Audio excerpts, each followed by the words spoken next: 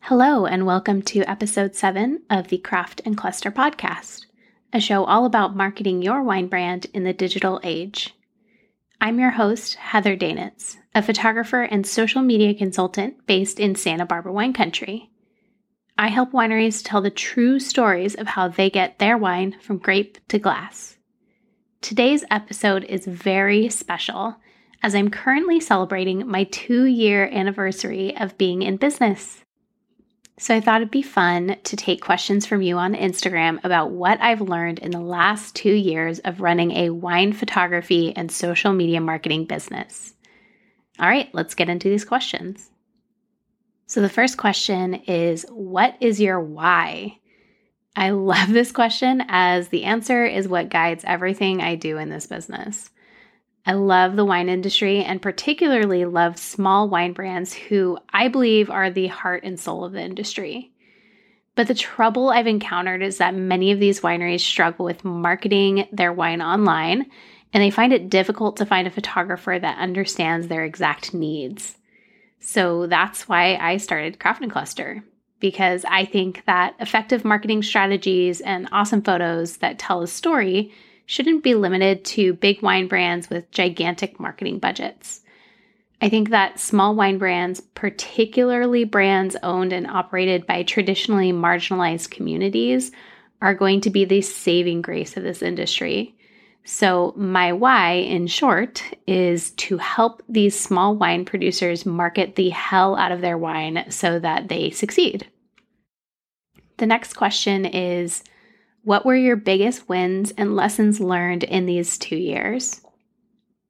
This is also a great question, and it's something I do my best to track because I think that making mistakes and tracking successes is one of the best ways to learn and grow. I would say that the biggest lesson I've learned in these last 2 years is that I'm not a good fit for every client, and that's okay. When I first started this business, I was desperate for work, and so I would say yes to everything.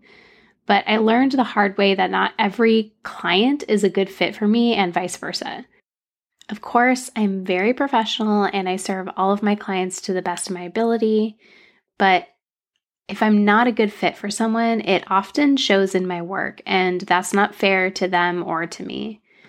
So now I'm much better at identifying when I'm not going to be able to do my best work for a brand, be that because I don't yet have the skill to deliver what they need, or because we just don't have good chemistry. If that happens, then I will always refer them to someone else who will be able to fulfill their needs better than I can.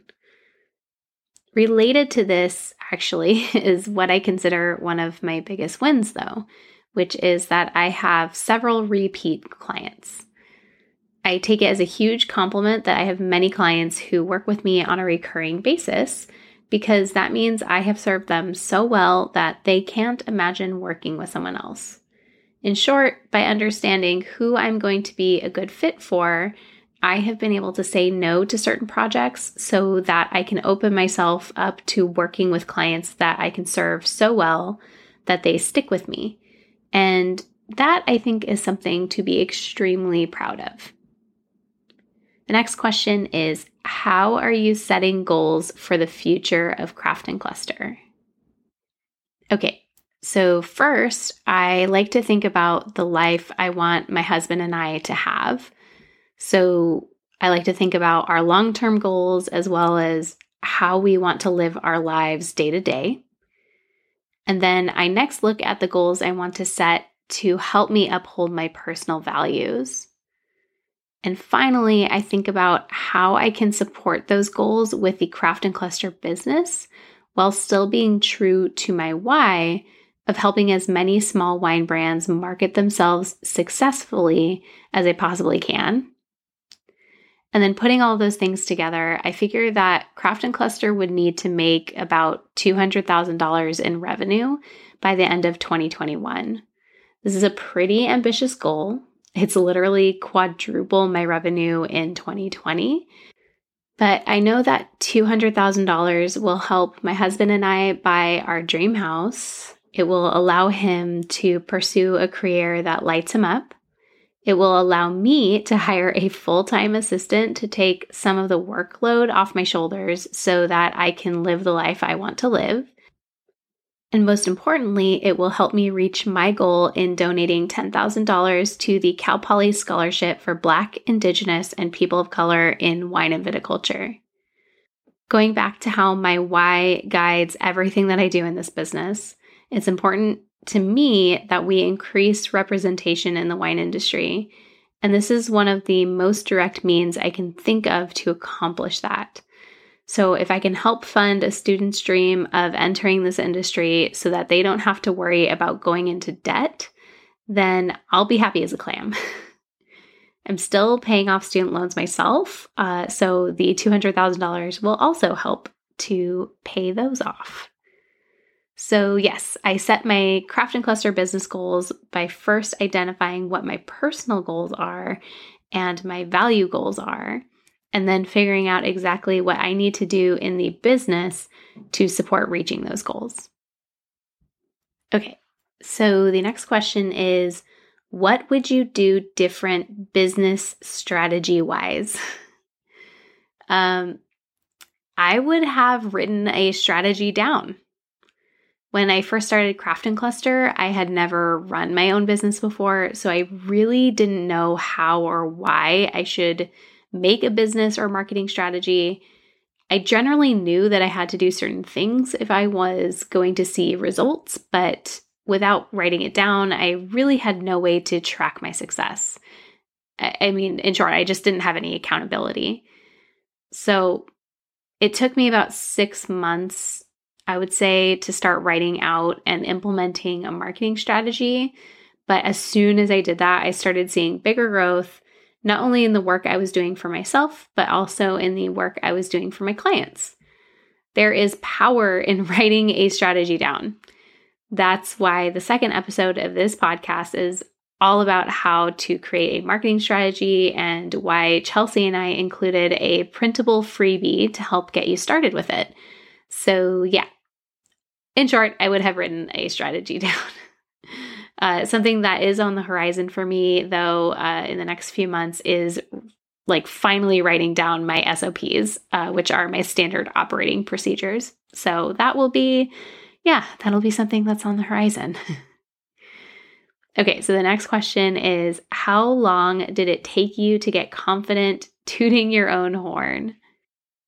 Okay, so I don't know that I'm fully confident in tooting my own horn yet, but I'm definitely finding it less uncomfortable these days to share and celebrate my wins with the world.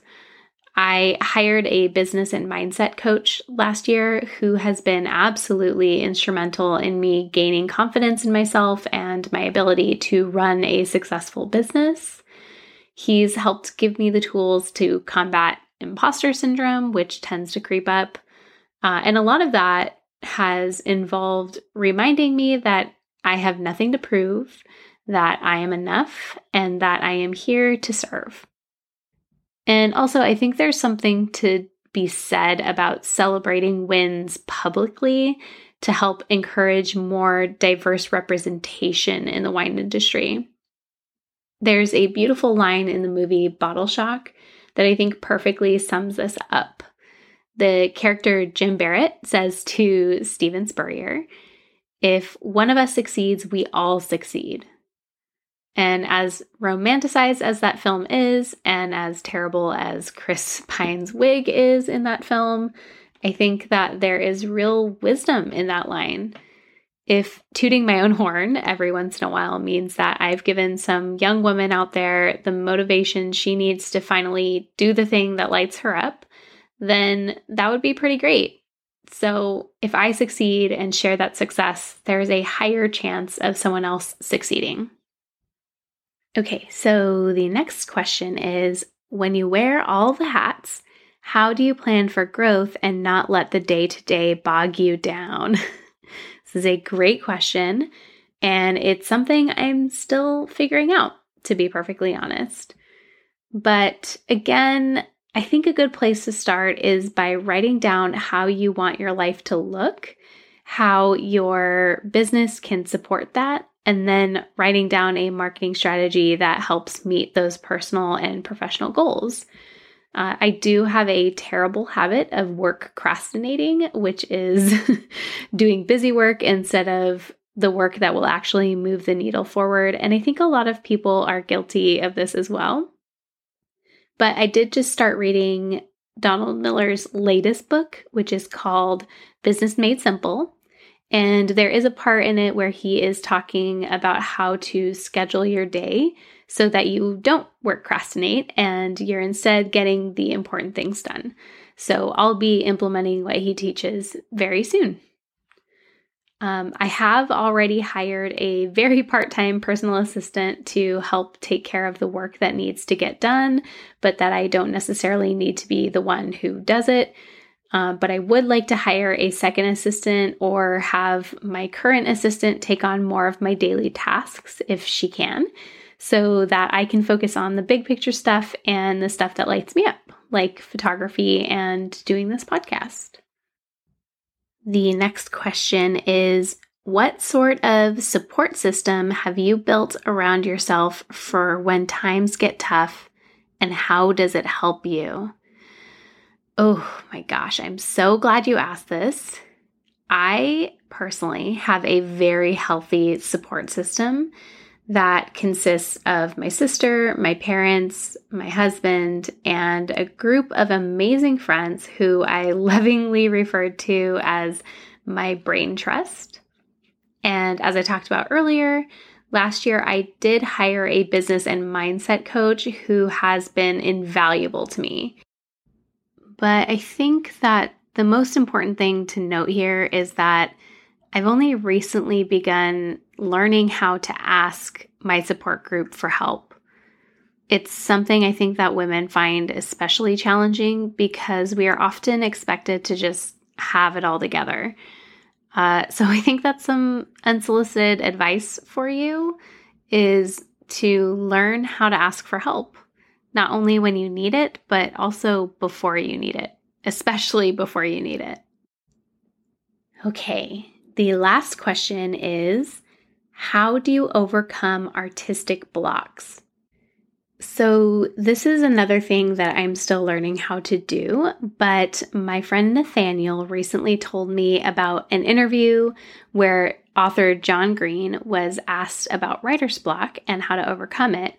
And what he said was, I think, really interesting and kind of gave me a new perspective on writer's block.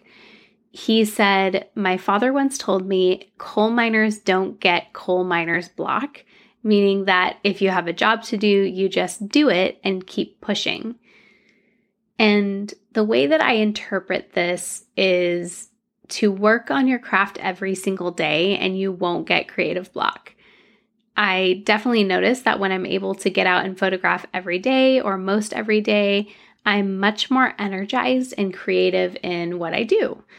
But when I haven't had a chance to photograph in a while, it tends to be a struggle to think of new ideas. So yeah, practice your craft every day. I also find that asking for questions from my audience on Instagram is extremely helpful in overcoming creative block. So take this episode, for example. I was struggling on how to present this episode, and so turned to my audience on Instagram for specific questions I could answer in place of just writing things out and talking. Some of these questions have even spawned ideas for future episodes of the podcast, so thank you. Okay, so in summary, the way that I've run this business in the last 2 years has evolved as I've gained deeper insights and understandings of the needs of my clients, and as I've evolved as a person. So now that I have a strategy and goals in place, and most importantly, written down, I have a clear picture of how I can grow this business in the next few years. And because this isn't a proper episode of the Craft and Cluster podcast without me giving you a plan and calling you to action, here is how you can use what you learned in this episode to grow your own wine brand. 1, write down your why, commit it to memory, and let that guide everything you do in your business. 2, identify your ideal customer and strive to serve the hell out of them so that they come back again and again. 3, identify your personal goals and then figure out how your business endeavors can support reaching those personal goals. 4, write your strategy down and look at it every single day. Go back and listen to episode 2 of the podcast if you need help with this.